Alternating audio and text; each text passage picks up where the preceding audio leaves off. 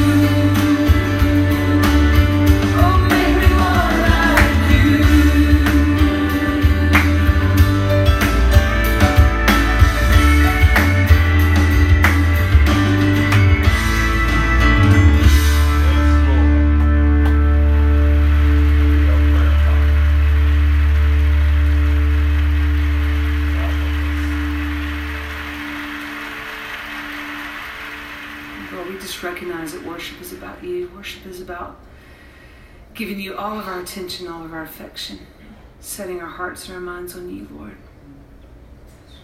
Pray even as we sing this next song that you would revive us, that you would revive us as a church, Lord. That even though we've sung this song a million times, it would be new to us today. That you would revive us, God. Hear our prayer, Lord.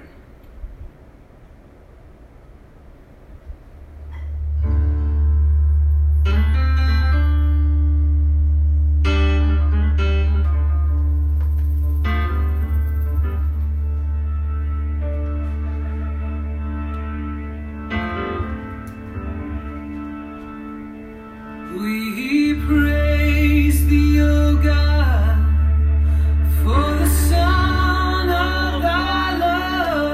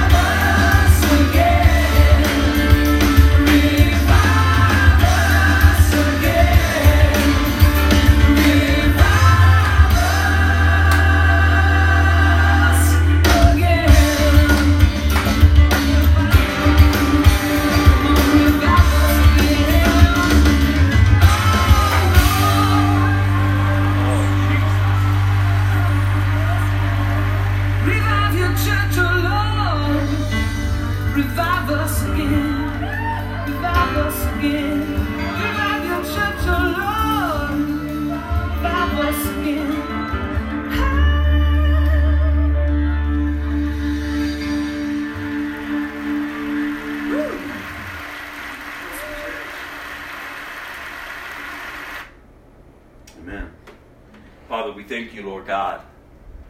Father, yet again, you've given us a day to gather, Lord, rather together or through Facebook Live, that we may come and open up your word and, Father, find encouragement for this day. God, I pray, Lord, Father, that you would cultivate our hearts, God, that our hearts would be of good soil to receive thy word, that it be planted and firmly rooted into our hearts, God, that it may bring forth fruit from our lives. God, that we truly would be awakened and see the urgency of the hour and the days that are ahead. Father, I thank you that you would strengthen us and encourage us, Lord, that we would not be overtaken by evil, but that, God, that we would be firmly rooted and grounded in Christ. I thank you, Father, for the truth that those who are in Christ have been engrafted into a kingdom that cannot be shaken. I thank you, Father, that you've called us out of darkness and into your marvelous light, that we may go forth and be agents of reconciliation. God, that you've given us that ministry, each one of us, the ministry of reconciliation, to go forth and announce to the world, to be reconciled to God through Jesus Christ, who is the only way to God the Father. So I pray, God, that you would give us another level of boldness, that we would speak, that we would live out the truth in which we know, the truth in which we possess, that we would not waste another hour, another second, another day in complacency and lukewarmness, but that, God, that we would be, Lord, revived, refreshed, and restored, that we would be alert, that we would be mindful that we do have an enemy that is roaming around seeking whom he may devour. I pray, God, that you would make us watchmen on the wall, that you would draw us into deeper prayer and intercession and fasting in this hour, Lord. I thank you, God, that you would give us a greater level of hunger and thirst for your word, that we would open it up and we would begin to devour it, that we would begin to meditate upon it, that we would begin to apply it. I pray, God, that you would expose the fruitless deeds of darkness in our lives, and that, God, you would give us the strength to throw off the sin that so easily entangles us. So, Father, come, Lord Jesus. We need you, Holy Spirit. Have your way among us and within us and through us, Lord. That your will would be done on earth as it is in heaven. And that you would receive all the glory and honor. And it's in Jesus' name I pray. Amen. Galatians chapter 6, verse 7. Don't be misled. The justice of God will not be mocked. You will harvest what you plant. What have you been planting? How has your week been? How has your day been? We have to understand this concept that what we give ourselves to is what will come back on us. Are you sowing in the Spirit? The Bible says that if you walk habitually in the Spirit, you won't gratify the desires of the flesh. Are you sowing into righteousness? Are you sowing into holiness? Are you sowing in to the knowledge of Christ and who He is, and honoring Him with your life? These are the questions that you have to answer. The reality of the day and age in which we are living. There's no way to get around it. There's no way to continue to let sin to entertain us or to keep drawing us away from the presence of God. We understand, if you're reading your word and you're looking about what's going on, the world is just getting more and more chaotic. And I've been encouraging us for quite some time, even before COVID, even before the uprising.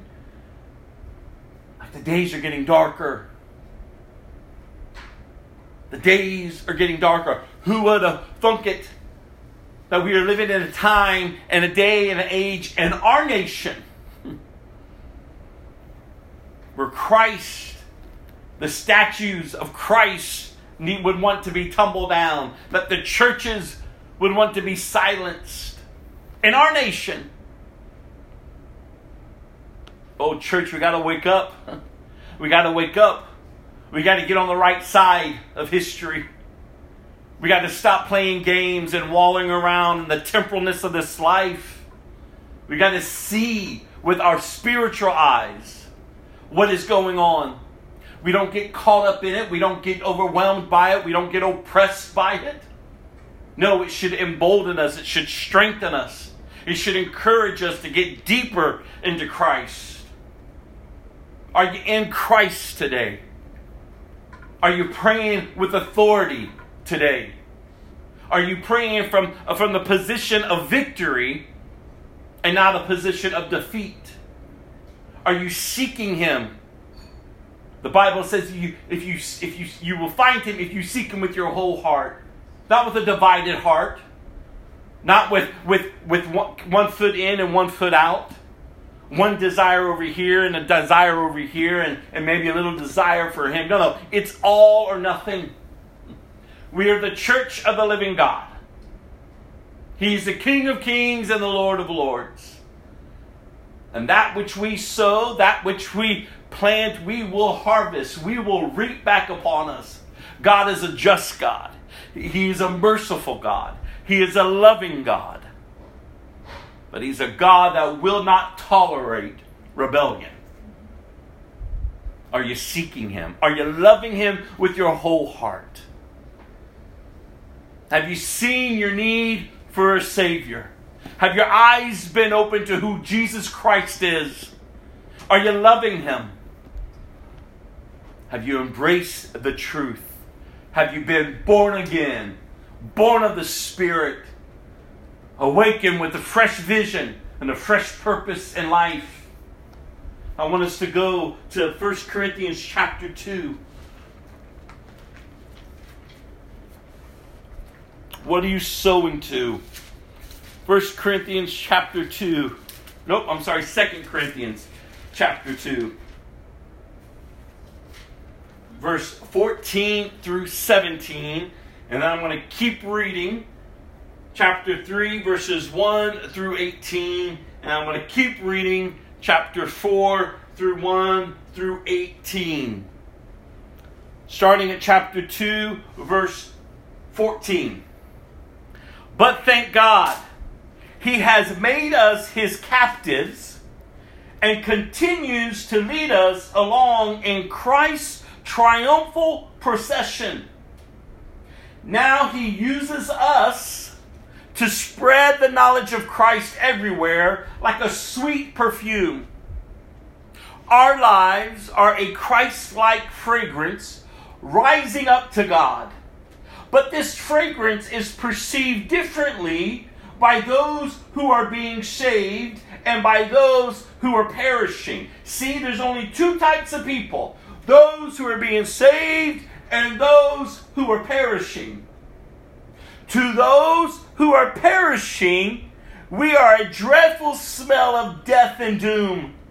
But to those who are being saved, we are a life-giving perfume. And who is adequate for such a task as this? You see, we are not like the many hucksters who preach for personal profit. We preach the word of God with sincerity and with Christ's authority, knowing that God is watching us. Are we beginning to praise ourselves again?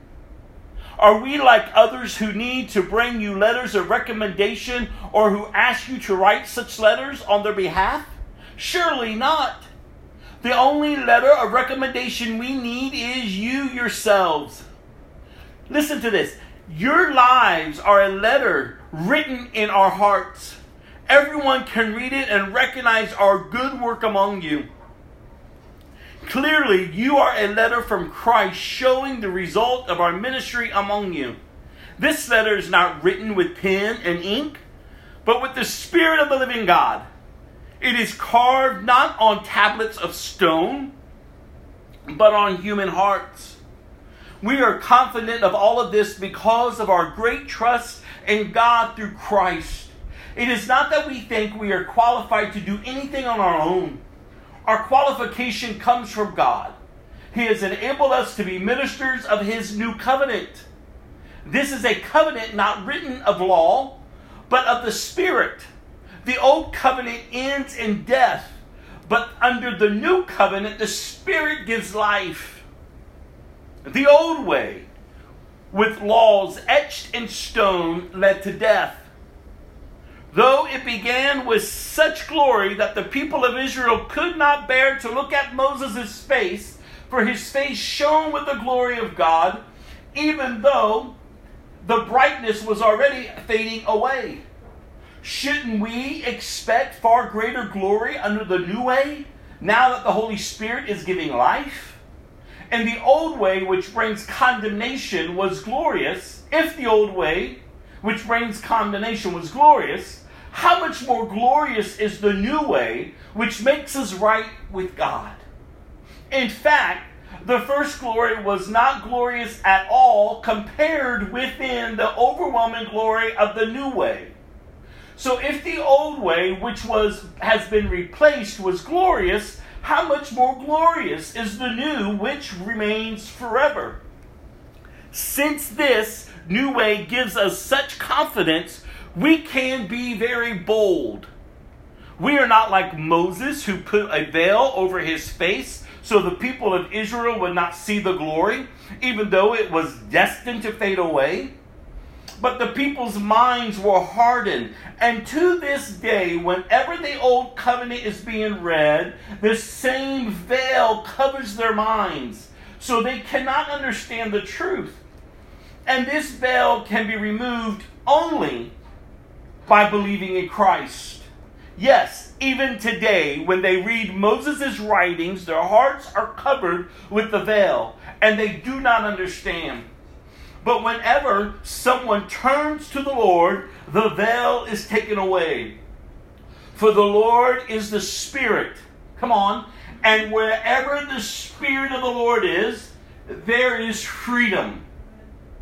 So all of us who have had the veil removed can see and reflect the glory of the Lord. And the Lord, who is the Spirit, makes us more and more like Him as we are changed into His glorious image.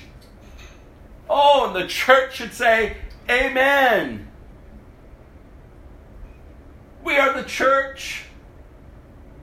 Our eyes have been opened. If we have called upon the name of the Lord Jesus, and we believe in our heart, and He is the Son of God, and that He's risen from the dead, we've been born again of a new nature, filled with the Spirit of God, called of God, anointed by God, and appointed by God. We are ministers of this new covenant.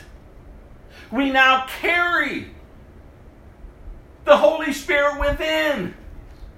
We are the temple of God. And we ought to be honoring God. And we ought to be sowing. And we are to be planting that which is righteous, which is honorable, which is pure, which is good, which is right. Not seeking ourselves. Not clinging to temporal relationships and temporalness of this life to fulfill us. No, we have been made whole. We are freed people, and our message is one of freedom. We are no longer slaves to sin, but now we are slaves to righteousness because of Christ. Are you preaching the gospel? Are you sharing the gospel? Are you offering this good news to others? Because if you're not, I'm not sure what you're doing. So you go to church, who cares? Not in this day and age. It doesn't matter. Everyone goes to church. But where are the true Christians? Where are the people of God? Who are not backing down, who are not timid, but bold in their faith, strengthened by the Holy Spirit, seeking Christ, instead of walling around in condemnation and shame and guilt. It doesn't matter what you're facing. If we are Christians, we are in Christ. We know this temporal world, we will have trouble, but we have been called to be of good cheer. Because he in whom we believe in has already overcame the world. Are you living like you're an overcomer? Come on, we got to get up from walling around. We got to get up. Our mindset has to be renewed daily, moment by moment, hour by hour, second by second, taking every thought captive and bringing it into the obedience of the Lordship of Jesus Christ. Are you living as a Christian? Or are you just living as someone who has a form of religion and that doesn't even know the power of God? Come on, we got to wake up. We got to wake up. Listen to the Word of God. Listen to what the Word of God is saying. How the men of God was inspired to write this letter to the church in Corinth. They were being persuaded by so-called ministers that were coming in and trying to water down the gospel. And they are being reminded of who they are in Christ and how they ought to be living. Listen as we go into chapter 4. Therefore, since God in His mercy has given us this new way. Can we all just say new way? We never give up. Highlight that, circle that verse. Therefore, since God has given us this new way, we never give up. We reject all shameful deeds and underhanded methods. We don't try to trick anyone or distort the Word of God. We tell the truth before God, and all who are honest know this.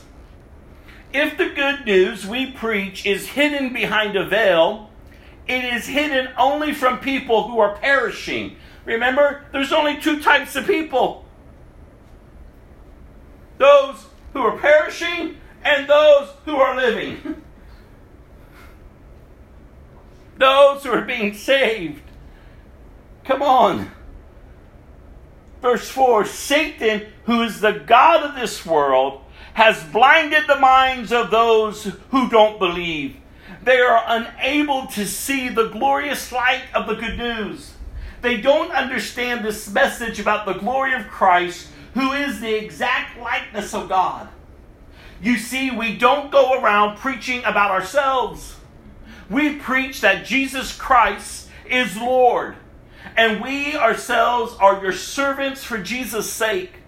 For God, who said, "Let there be light in the darkness," has made this light shine in our hearts so we could know the glory of God that is seen in the face of Jesus Christ. We now have this light, listen to this, shining in our hearts, but we ourselves are like fragile clay jars containing this great treasure. This makes it clear that our great power is from God and not from ourselves. We are pressed on every side by troubles, but we are not crushed. We are perplexed, but not driven to despair. We are hunted down, but never abandoned by God. We get knocked down, but we are not destroyed. Through suffering, our bodies continue to share in the death of Jesus, so that the life of Jesus may also be seen in our bodies. Yes, we live under constant danger of death because we serve Jesus, so that the life of Jesus will be evident in our dying bodies. So we live in the face of death, but this has resulted in eternal life for you. But we continue to preach because we have the same kind of faith the psalmist had when he said, "I believed in God, so I spoke." We know that God, who raised the Lord Jesus, will also raise us with Jesus and present us to Himself together with you. All of this is for your benefit And as God's grace reaches more and more people, there will be a great thanksgiving, and God will receive more and more glory. That is why we never give up. Though our bodies are dying, our spirits are being renewed every day. For our present troubles are small and won't last very long. Yet they produce for us a glory that vastly outweighs them and will last forever. So we don't look at the troubles, come on, we can see now. Rather, we fix our gaze on things that cannot be seen. For the things we see now will soon be gone, but the things we cannot see will last forever. What are you sowing to? What are you planting? Because what you're sowing to and what you are planting is going to come back on you. And oh, how I pray that you hear Scripture today as a Christian, how you are to be living. Oh, I pray that you would have a desperate hunger for the Word of God and for the truth of God, then to get rooted in Christ and to get discipled so that you're able to stand in this hour and in the days to come. Oh, how I pray that in the days to come, you will really grasp verse 8 in chapter 4, where you understand that we will be pressed on every side by troubles, but we will not be crushed. We will be perplexed, but not driven to despair. We will be hunted down, but never abandoned by God. We will get knocked down, but will not be destroyed.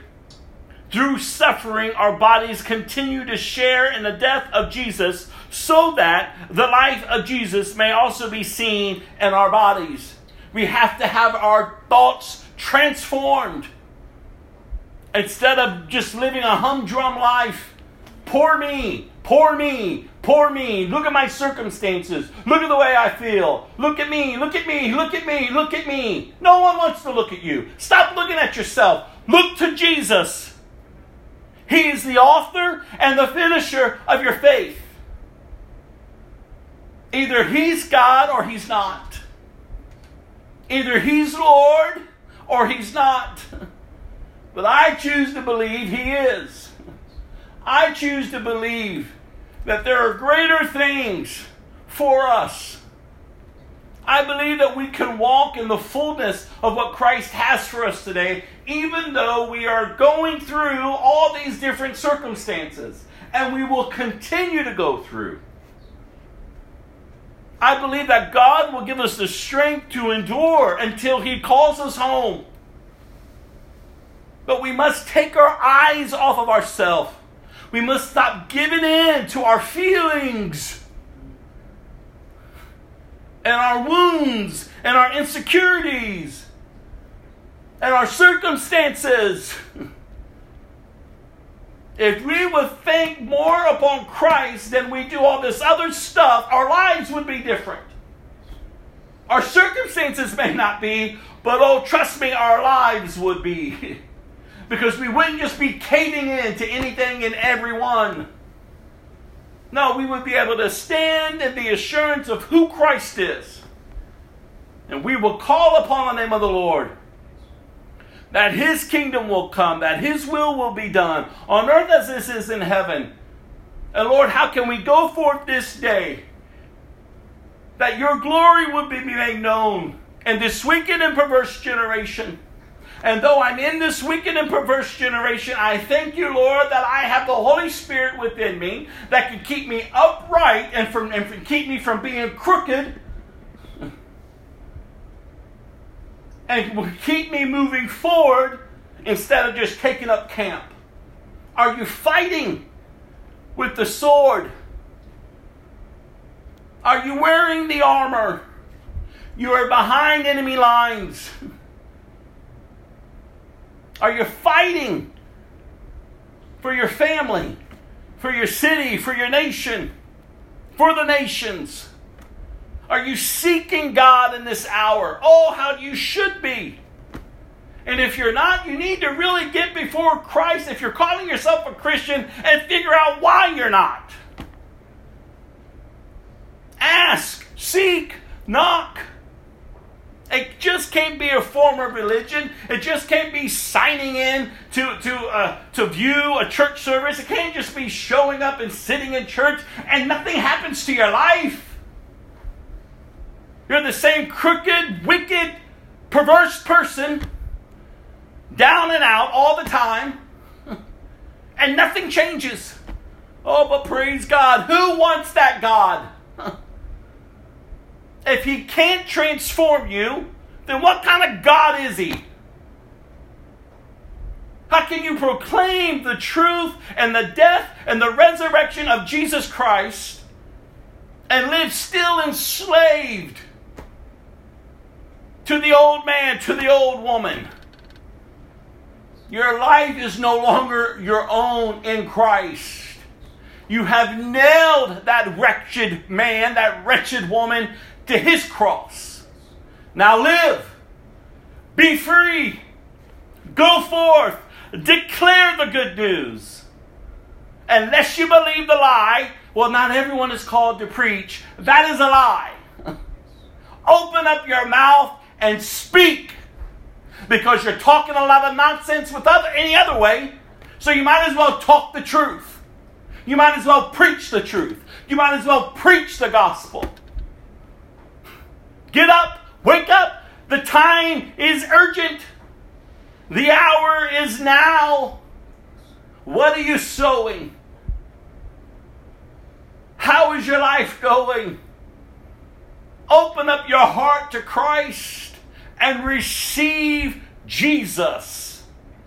Be empowered by the Holy Spirit to go forth and to live it out.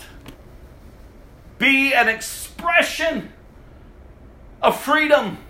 Be a fragrance unto God. And however else anyone else wants to see, that's up to them. Because either they're being saved or they're perishing. You can't change that.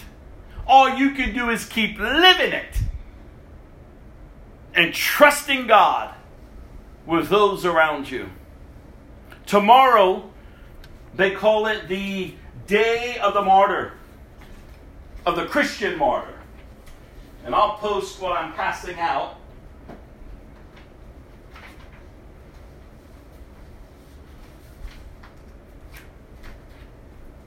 I keep telling us and reminding us all around the world that Christians are being martyred. They're dying at a level that the earth has never seen before. They're being chased out of their cities, out of their communities. They have to leave everything behind. They're running for their lives. Some are remaining behind, declaring the gospel. But they're soon to be martyred. Christ is not welcomed in this world. You can't keep trying to yoke darkness with light, because it doesn't work. It's Christ or nothing. It's not some Christ and everything else. No, it's Christ and Christ alone. Our brothers and sisters on the other side of the world, they understand when they bow their knee to Christ, their lives are different.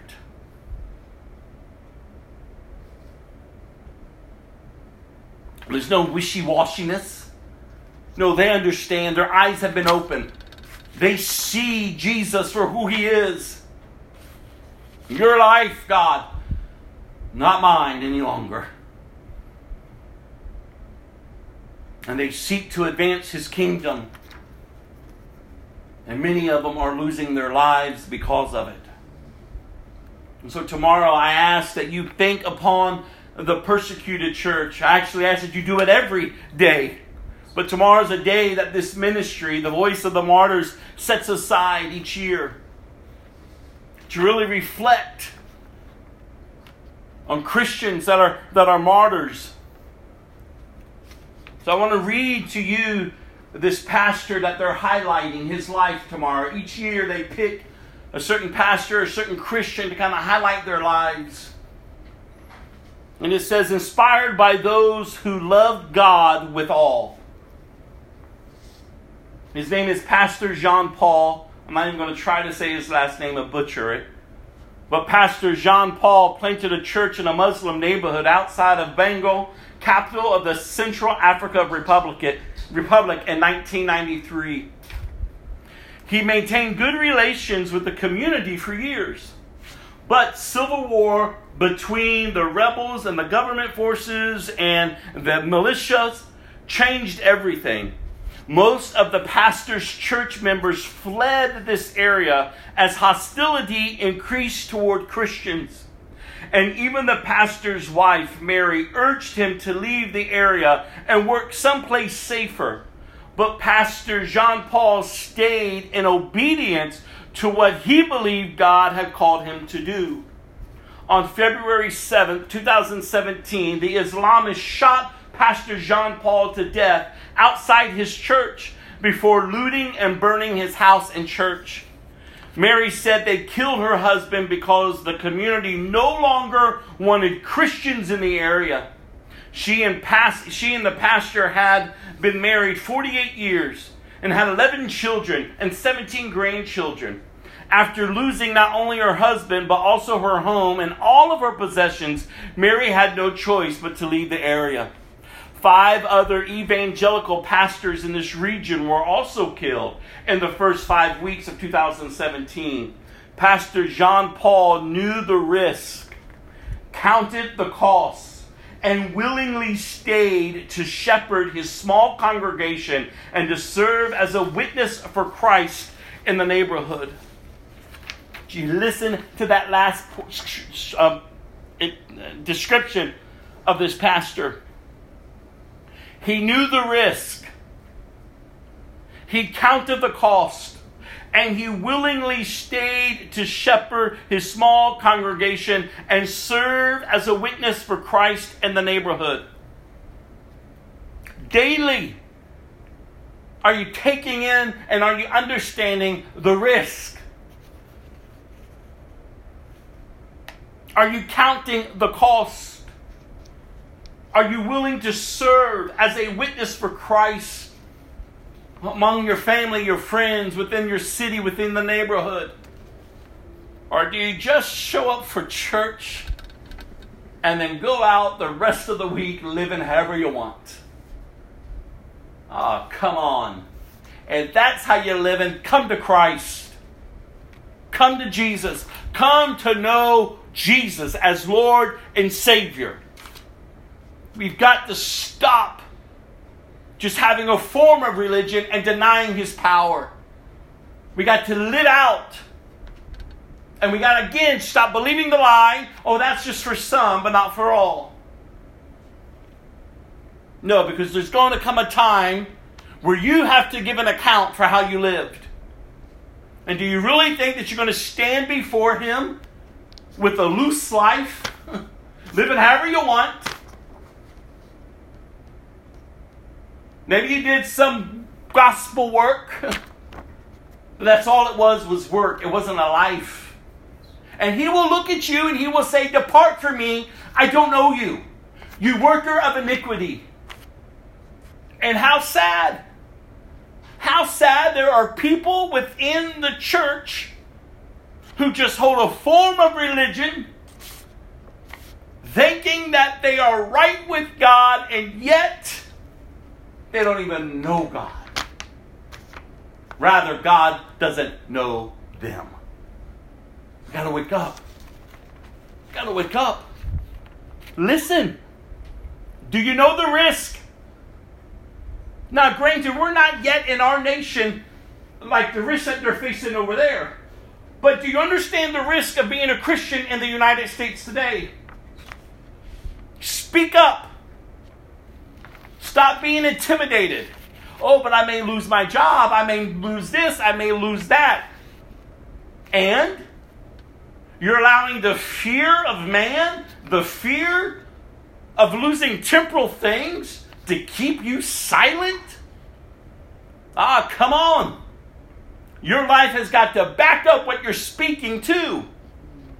Do you understand the risk of what it means to be a Christian? Things are escalating quickly.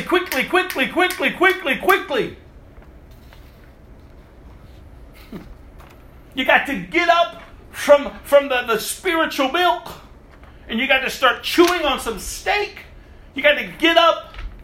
You got to seek Him. We don't have time. Time is running.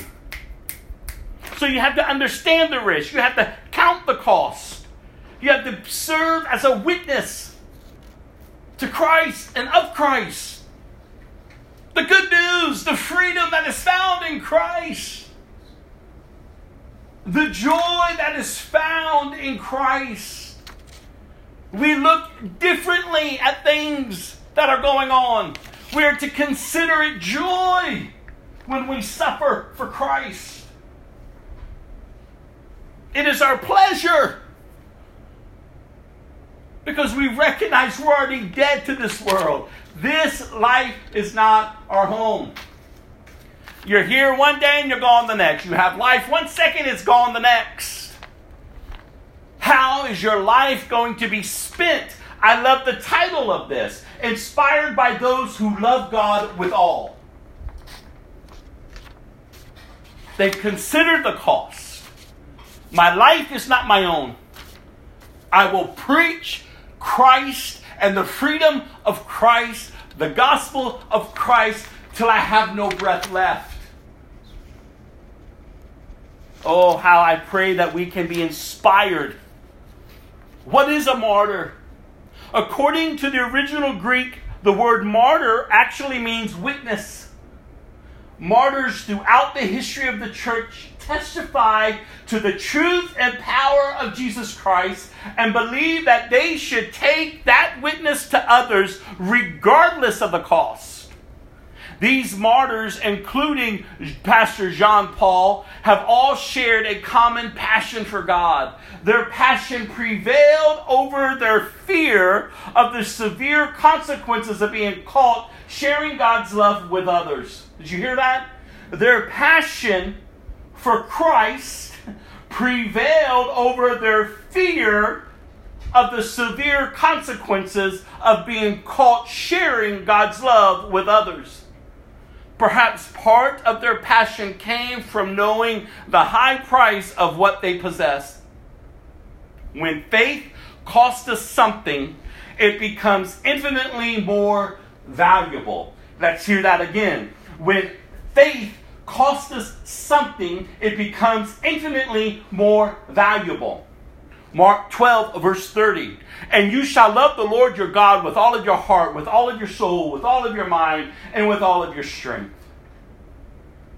So what does Pastor John Paul's martyrdom inspire? Those who have given their lives for the advance of the gospel did so as the next step in their journey of discipleship. They did not simply wake up one day living a marginal Christian experience and decide, today I'll give my life for my faith. No one is born as an exemplary biblical disciple. Quite the opposite. We are all born into sin in a fallen world. Each of us must intentionally learn, obey, and grow to become more and more Christ-like throughout the entirety of our lives. Each of us can be inspired to live faithfully for Christ by observing the transformative power of Christ in those who have paid the ultimate price. Drawing from their example, we can take the next step of obedience in our journey as followers of Christ. Always taking our next step is the mark of a maturing believer. Are you maturing? Are you growing? Oh, how I pray you are.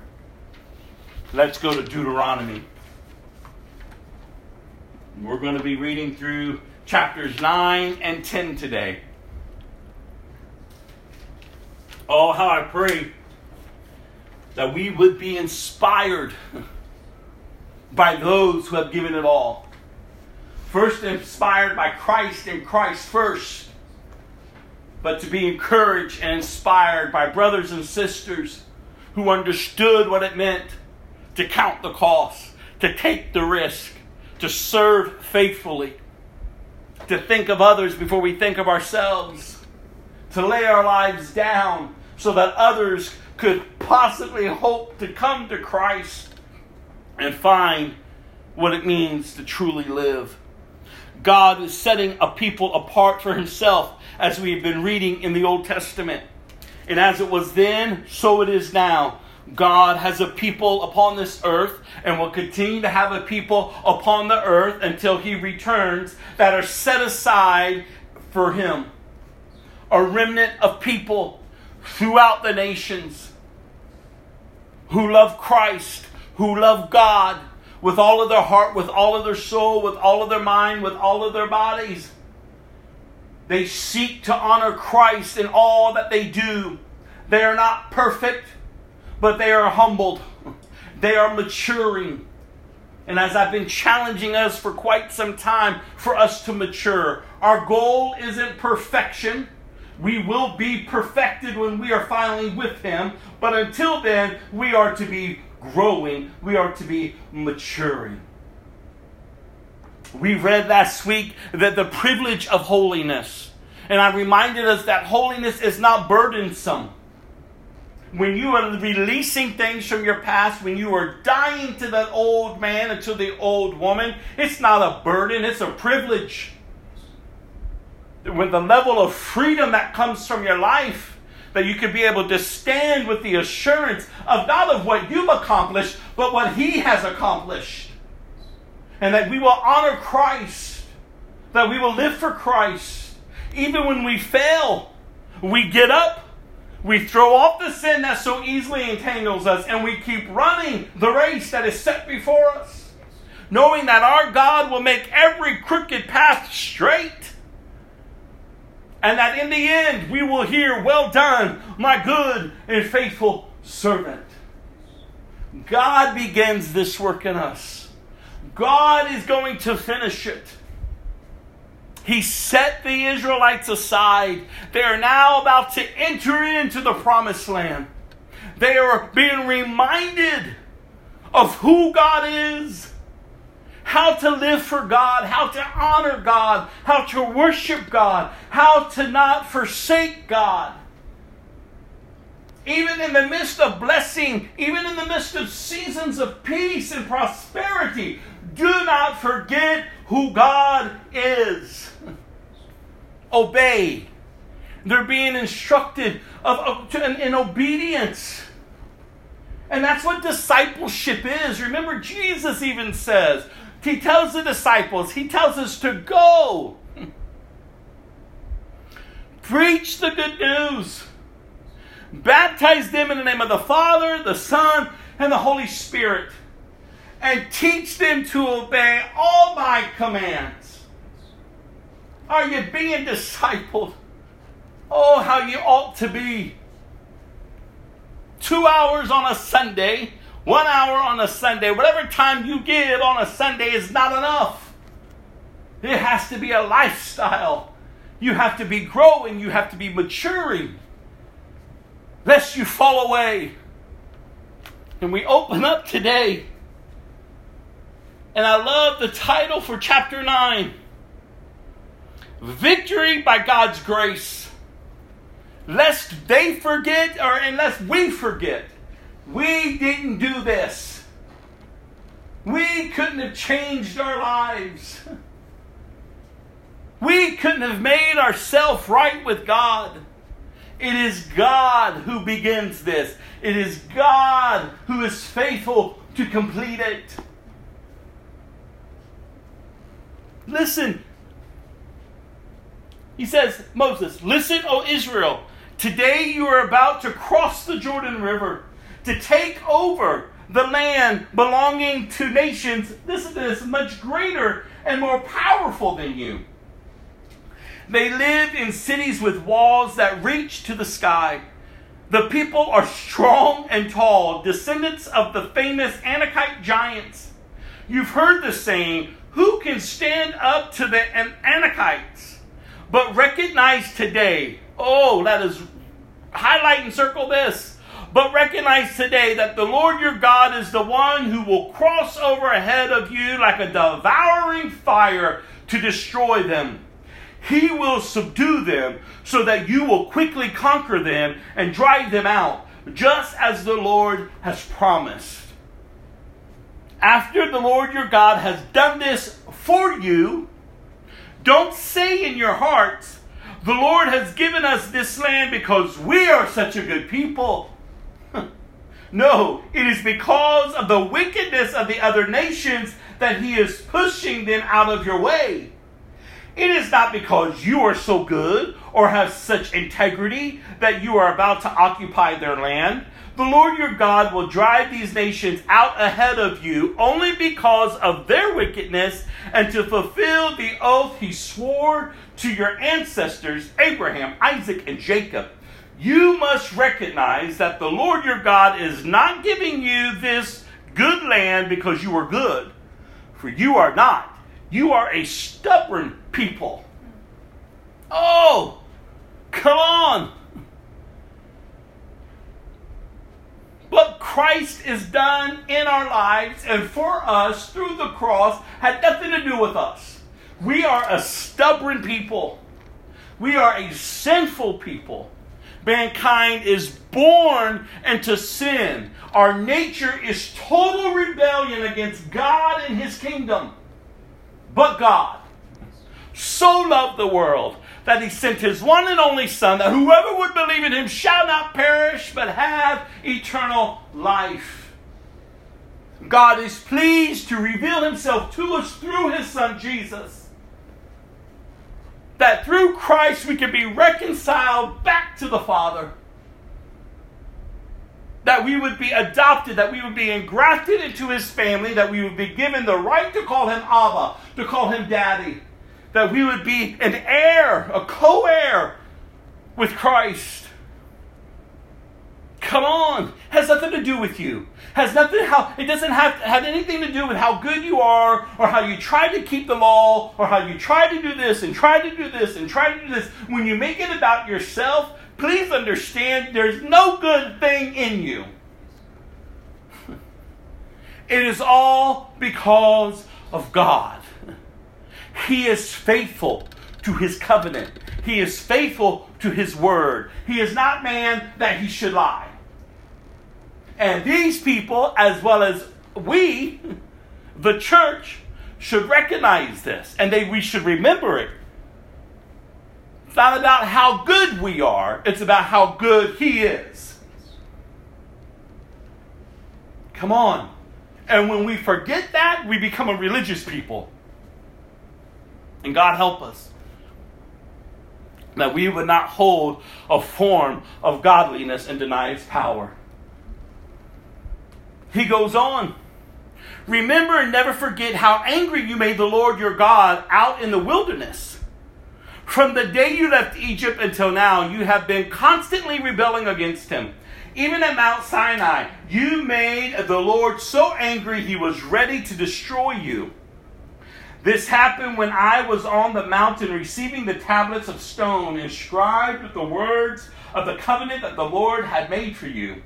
I was there for 40 days and 40 nights, and all that time I ate no food and drank no water. The Lord gave me the 2 tablets on which God had written with his own finger all the words he had spoken to you from the heart of the fire when you were assembled at the mountain. At the end of the 40 days and nights, the Lord handed me the two stone tablets inscribed with the words of the covenant. Then the Lord said to me, "Get up! Go down immediately, for the people you brought out of Egypt have corrupted themselves. How quickly they have turned away from the way I commanded them to live. They have melted gold and made an idol for themselves." The Lord also said to me, "I have seen how stubborn and rebellious these people are. Leave me alone so I may destroy them and erase their name from under heaven." Then I will make a mighty nation of your descendants, a nation larger and more powerful than they are. So while the mountain was blazing with fire, I turned and came down, holding in my hands the two stone tablets inscribed with the terms of the covenant. There below me I could see that you had sinned against the Lord your God. You had melted gold and made a calf idol for yourselves. How quickly you had turned away from the path the Lord had commanded you to follow. So I took the two stone tablets and threw them down on the ground, smashing them before your eyes. Then as before, I threw myself down before the Lord for 40 days and nights. I ate no bread and drank no water because of the great sin you have committed by doing what the Lord hated, provoking him to anger. I feared that the furious anger of the Lord, which turned him against you, would drive him to destroy you. But again he listened to me. The Lord was so angry with Aaron that he wanted to destroy him too. But I prayed for Aaron, and the Lord spared him. I took your sin, the calf that you had made, and I melted it down in the fire and ground it into fine dust. Then I threw the dust into the stream that flows down the mountain. You also made the Lord angry at Terebeth and Mathis and Kidron Habon. At Kadesh Barnea, the Lord sent you out with this command: go up and take over the land I've given you. But you rebelled against the command of the Lord your God and refused to put your trust in him or obey him. Yes, you have been rebelling against the Lord as long as I have known you. That is why I threw myself down before the Lord for 40 days and nights, for the Lord said he would destroy you. I prayed to the Lord and said, O sovereign Lord, do not destroy them. They are your own people. They are special possessions. They are your special possession, whom you redeemed from Egypt by your mighty power and your strong hand. Please overlook their stubbornness and the awful sin of these people, and remember instead your servants Abraham, Isaac, and Jacob. If you destroy these people, the Egyptians will say the Israelites died because the Lord wasn't able to bring them to the land he had promised to give them. Or they might say he destroyed them because he hated them. He deliberately took them into the wilderness to slaughter them. But they are your people and your special possession, whom you brought out of Egypt by your great strength and powerful arm. Oh, praise God for this beautiful picture of intercession. And that is what Christ is doing for us this very day and the days to come, and what he has been doing. He's interceding on behalf of the church. For you, for me. This new covenant in Christ is established. We are in Christ. And God is faithful to his promises. And oh, how we should be secure in that, as Moses was secure in it. He knew God. He knew God was faithful. He reminded God of his faithfulness and of his covenant and of his honor. And such a beautiful picture. He was telling these Israelites, you are a rebellious people. You are a stubborn people. You keep rebelling. But God is good, and God is great, and God is merciful, and God is just, and God is loving, and he's allowing you to enter in. Oh, what a beautiful picture. What a beautiful picture. And we also see that God does not tolerate sin. God does not tolerate rebellion. We must wake up. And we must have an understanding. Our lives should not reflect our rebellion. Your rebellious ways should not be the mark of your life. The mark of your life should be the love of Christ, and Christ's love first upon you. Because the Bible said that he first loved us. And it's because of his great love that he willingly took the punishment that we deserved. And through his death and through the resurrection, we freely, if we call upon the name of the Lord, receive such a great salvation, a wholeness. We're not like the old Israelites. We're Christians. We are of the new covenant of Christ. He didn't do away with it, he fulfilled it. And now we live with purpose. Now we have a passion and a zeal for God and for his throne. To worship one day our God in front of his throne. All tribes, all nations, all tongues together, corporately worshiping Jesus. We're to call out and sent in to bear fruit, to live a life that honors Christ. Again, are you going to sin? Will rebellion try to flare up? Yes. But the difference is it shouldn't remain. The Holy Spirit brings conviction. Repent and get up and move on. Throw off the sin that so easily entangles you and get up and move on. March forward, soldier. You're in the army of the Lord. You do not get entangled with civilian affairs. You are yoked with Christ.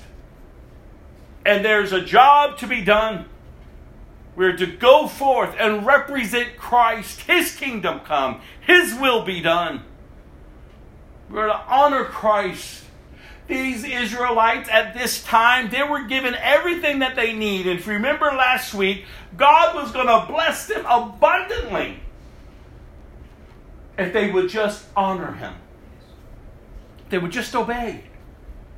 And even for the New Testament, even for Christians, Jesus says, why do you call me Lord, Lord, and don't do what I say? Jesus knows the heart of men and women. He knows who's for him and he knows who's against him.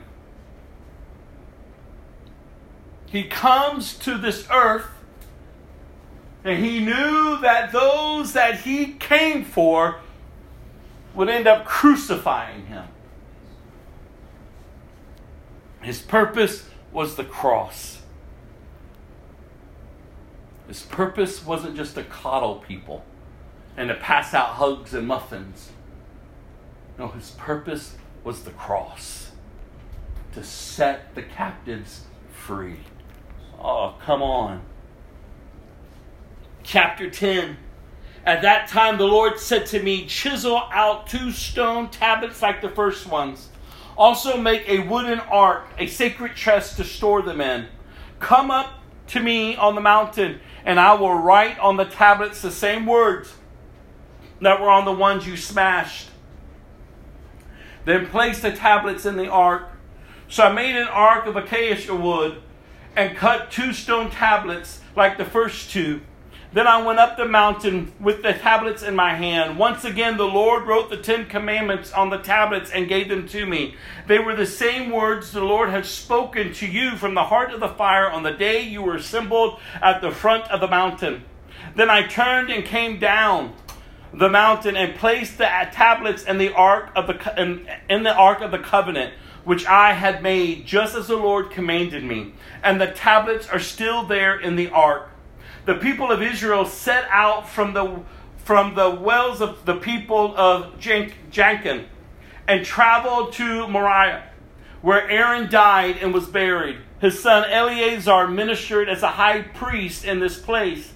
Then they journeyed in this city, and from there to this other city, a land with many brooks and streams. At that time, the Lord set apart the tribe of Levi to carry the ark of the Lord's covenant and to stand before the Lord as ministers and pronounce blessings in his name. These are the duties to this day. That is why the Levites have no share of property of possessions of land among the other Israelite tribes. The Lord himself is their special possession, as the Lord your God told them. As for me, I stayed on the mountain in the Lord's presence for 40 days and nights, as I had done the first time. And once again the Lord listened to my pleas and agreed not to destroy you. Then the Lord said to me, get up and resume the journey. And I led the people to the land I swore to give to their ancestors, so they may take possession of it. And now, Israel, what does the Lord your God require of you? He requires only that you fear the Lord your God, and live in a way that pleases him, and love him, and serve him with all of your heart and soul. And you must always obey the Lord's commands and decrees that I'm giving you today for your own good. Look, the highest heavens and the earth and everything in it all belong to the Lord your God. Yet the Lord chose your ancestors as the objects of his love, and he chose you, their descendants, above all the other nations, as is evident today. Therefore, change your hearts and stop being stubborn. For the Lord your God is the God of gods and the Lord of lords. He is the great God, the mighty and awesome God, who shows no partiality and cannot be bribed. He ensures that orphans and widows receive justice. He shows love to foreigners living among you and gives them food and clothing. So you too must show love to foreigners, for you yourselves were once foreigners in the land of Egypt. You must fear the Lord your God and worship him, look at this, and cling to him. Your oaths must be in his name alone. He alone is your God, the only one who is worthy of your praise, the one who has done these mighty miracles that you have seen with your own eyes. When your ancestors went down into Egypt, there were only 70 of them. But now the Lord your God has made you as numerous as the stars in the sky. Come on, you all. This is God. Did you hear how he was described? Do you see how faithful he is? Are you getting a glimpse of his love? Are you understanding the call that is upon your life as a child of God? The Israelites are an example for us. How are you living?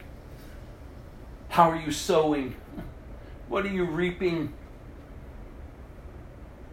Christ has so much more for you and for me. Are we pressing in? We've got to stop being the stubborn, rebellious people. Remember, you've nailed yourself to his cross. You are to be transformed daily, maturing and growing, reflecting him more and more and more. Not yoked up with the chaos around you, not yoked with people who are still rebellious. No, but you stand out and you stand up for what is right, for what is good, for what is pure, for what is holy. Whether you're hated or not, you stand, and you stand therefore then, in the assurance of who your God is. Listen to how he is described. They were called to love and to obey. The same call is for us today. We are called to love and to obey. You have been set apart. We are God's people. That's who we should be living for. And that's why Jesus, when he comes and he looks and he calls people, or people are starting to follow him, he tells them, consider the cost. Like nothing should come before me, he says. Not even family. Not even friends. Not even your relationships. Nothing of this temporal world should be before me. I am God. Love me. Follow me. And if you can't, then go your way. He says, you're not even fit for my kingdom if you look back. You're not fit for my kingdom. Do you understand? This is so much more than just showing up for church. It's a life to be lived. He laid his life down. He took our punishment. He rose from the dead, victorious over sin and death. What are we still shackled to it for? When we have been set free. And are you declaring this to your friends? Are you declaring this to your family? Or are you just sitting among them silent? Because it's family. You're a fool. If all you're doing is just showing up for church and remaining silent everywhere else. Fool. A fool. Because you're saying there is no God. Oh, well, so little here, so little there. No, speak up. They're going to die and enter an eternal hell. And you're playing church. Well, I just don't want, I want to do this, I want to do that. Then you are not part of the kingdom. You're part of the problem. See, there's only two people. Those who are being saved and those who are perishing. Where are you? You're a part of one or the other. Either your past is still dictating your life, your insecurities are still dictating your life, your weakness and all this humdrum, blah, blah, blah, is still dictating your life, or Christ is dictating your life. There's no other way around it. There's no other way around it. It's Christ and Christ only. You've got to speak up. You've got to live. You've got to take that which Christ has given us and you've got to live it out. Or you're just going to keep going in circles and going in circles, making a mockery of Christ, making a mockery of His kingdom, making a mockery of His blood. And for what? Well, their family. Their friends. Oh, and I really like to do this. Oh, how can I give that up? What will my life be like? You're still looking at yourself. You're not even looking at Christ. Come on, we've got to look to Jesus. We've got to seek Him above all. We've got to walk in accordance as the Holy Spirit is leading to His ways. We've got to mature. It's just not about sitting in church or sitting behind a computer screen. It does you no good if it's not transforming your life. Come on, we're called to love and obey. Just as it was then, so it is now, and so it will be tomorrow, and the next generation, and the next generation, until Christ comes, and then it will be for eternity. Because this is who we are now. We are the church of the living God. We are the children of God. And by God, we got to start walking with our heads up. And authority. Moved with compassion. Being Christ-like.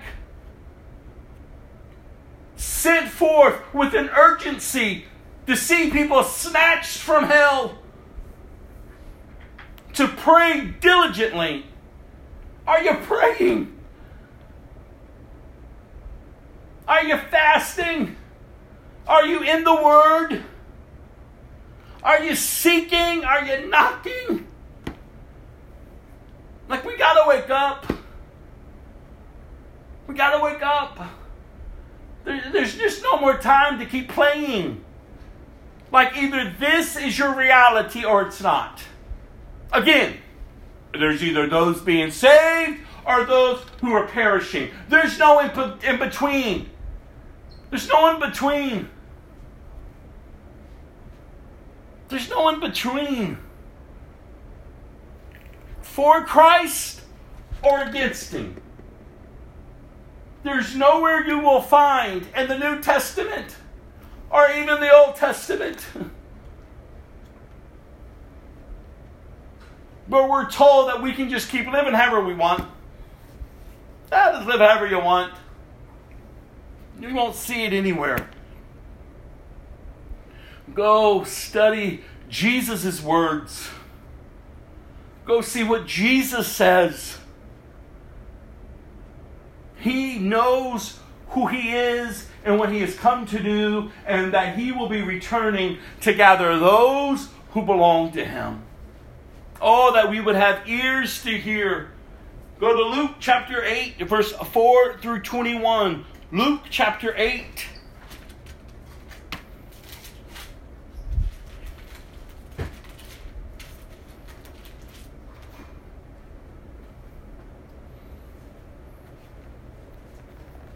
We read this last week from another gospel, but here it is in Luke as well.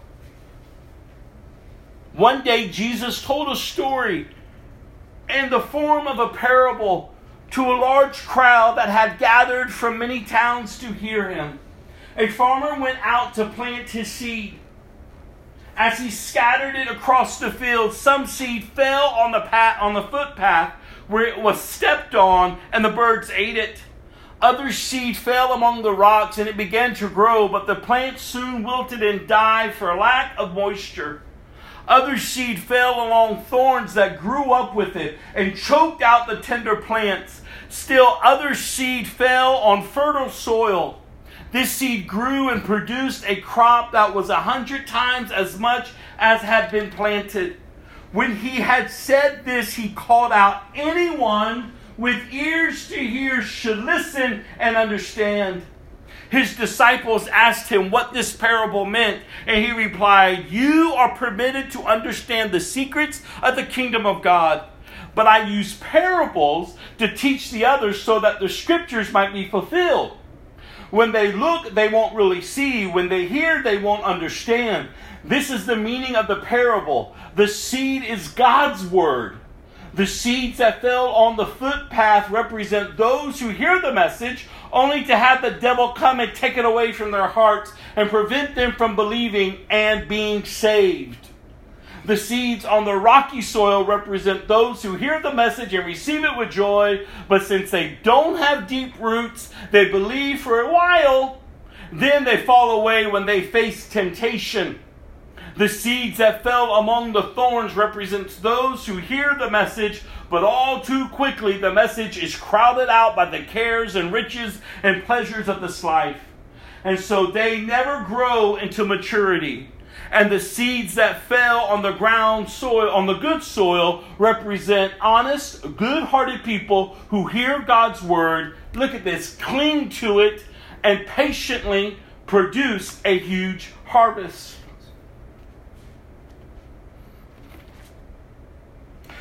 No one lights a lamp and then covers it with a bowl or hides it under a bed.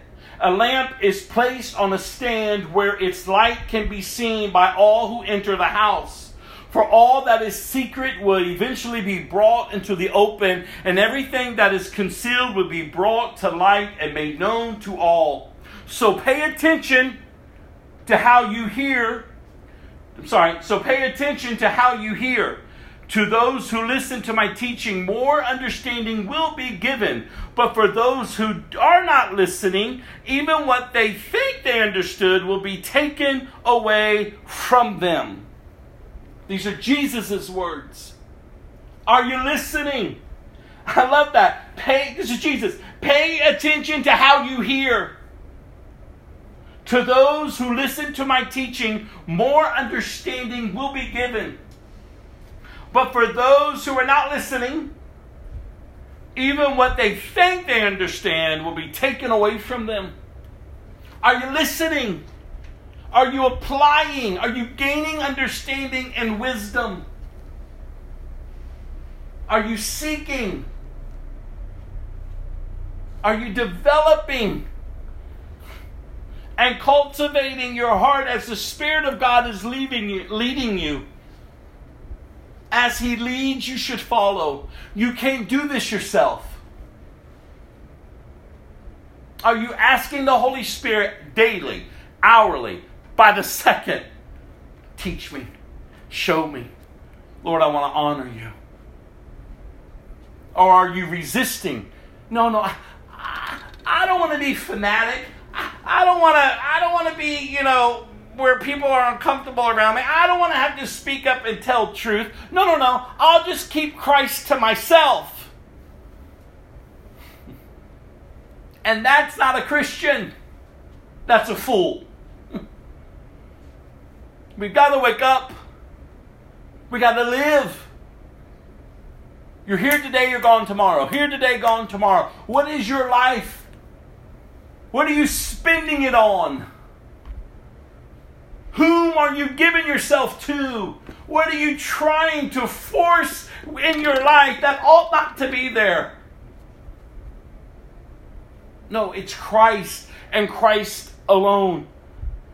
Then Jesus' mother and brothers came to see him, but they couldn't get to him because of the crowd. Someone told Jesus, your mother and your brothers are standing outside and they want to see you. And Jesus replied, my mother and my brothers are all those who hear God's word and obey it.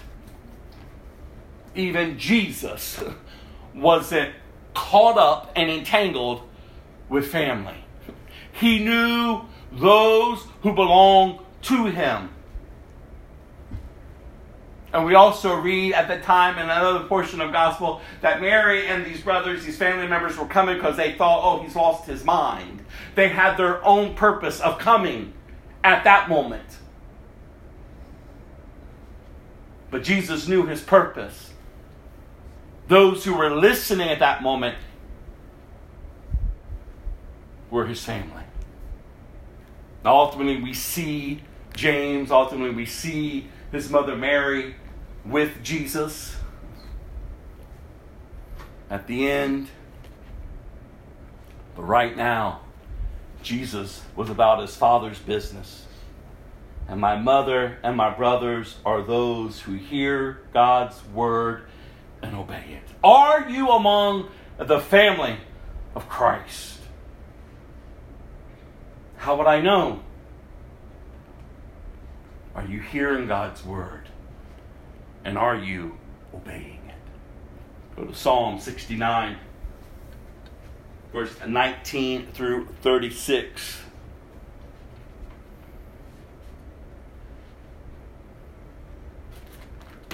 Psalm 69, verse 19 through 36.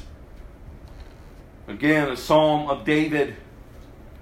Again, how I hope and I pray that as we're reading through the book of Psalms, as you yourself, I pray in God, I hope that you're sitting down, you're opening up, and you're meditating upon God's word, and you're going to the book of Psalms to find encouragement, to encourage you to look up, to know your God, to know how to begin to worship your God, how to begin to intercede and to pray to your God, and to not allow your circumstances to overwhelm you, to not allow your circumstances to define you. But you are defined by Christ. You know your God, and so then you speak forth what you know as you follow and obey. David was going through a season in life, and now we read his words that were penned. You know of my shame, scorn, and disgrace. You see all that my enemies are doing. Their insults have broken my heart, and I am in despair. If only one person would show pity, if only one would turn and comfort me, but instead they give me poison for food. They offer me sour wine for my thirst. Let the bountiful table set before them become a snare, and their prosperity become a trap. Let their eyes go blind so they cannot see, and make their bodies shake continually. Pour out your fury on them, consume them with your burning anger. Let their homes become desolate and their tents be deserted.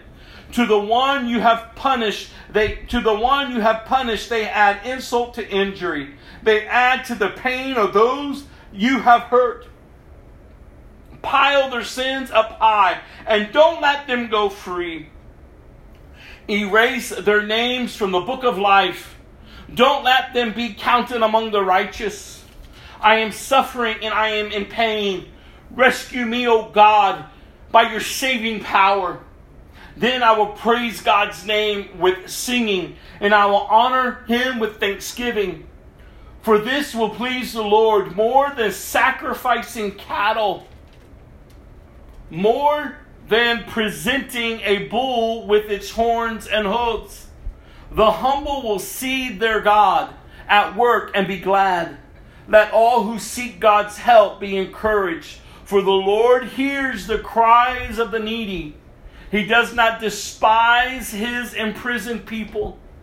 Praise him, O heaven and earth, the seas and all that move in them. For God will save Jerusalem and rebuild the towns of Judah. His people will live there and settle in their own land. The descendants of those who obey him will inherit the land, and those who love him will live there in safety. Do you know your God? Do you know him? Do you love him? Are you known by God? Do you have the full understanding of who God is so that you may rest securely in that truth? Do you know what he's going to do to the wicked? Do you understand the eternal hell that is prepared for those who remain rebellious towards him?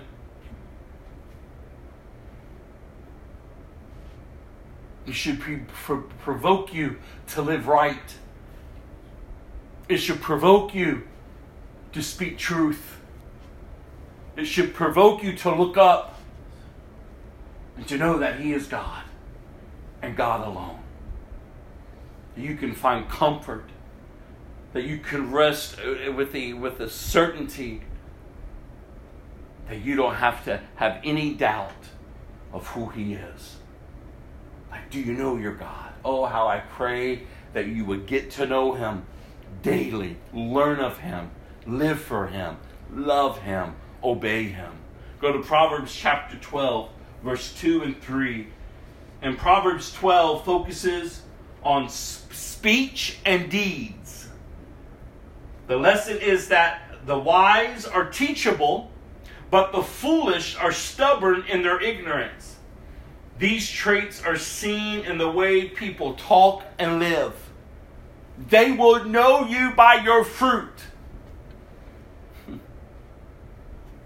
You ought to know yourself by your fruit. But I tell you, the greatest deception is that people have deceived themselves into thinking they are wise. But in reality, they're fools. They think they're right with God, and they don't even know God, and God doesn't even know them. Don't be deceived, and don't deceive yourself. You're either teachable or you're foolish. You're either being saved or you're heading for destruction. There's no in between. I'm going to keep saying that. We must know our God. We must be teachable. So these two nuggets of wisdom, Proverbs 12, verse 2 and 3. The Lord approves of those who are good, but he condemns those who plan wickedness. Wickedness never brings stability, but the godly have deep roots. Oh, how I pray your roots are growing down deep into Christ. Again, these two nuggets of wisdom. The Lord approves of those who are good, but he condemns those who plan wickedness. Wickedness never brings stability, but the godly have deep roots. Amen? I'm going to close this with this last song, and then I'll close this in prayer.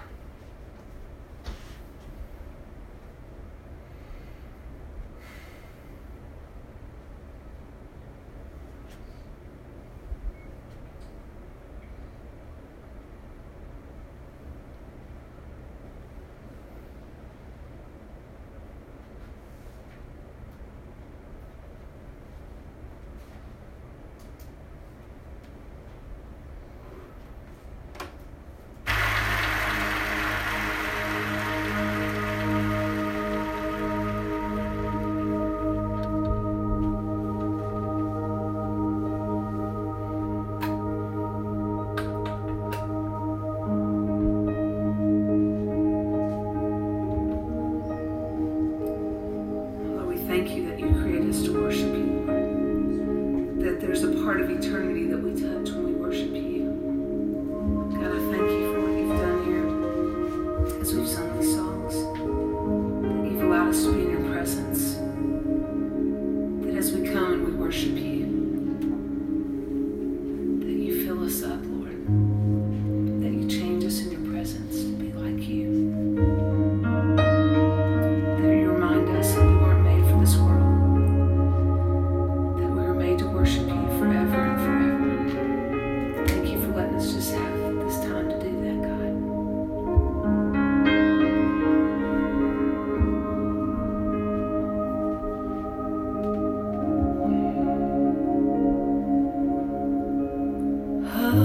Hover over me,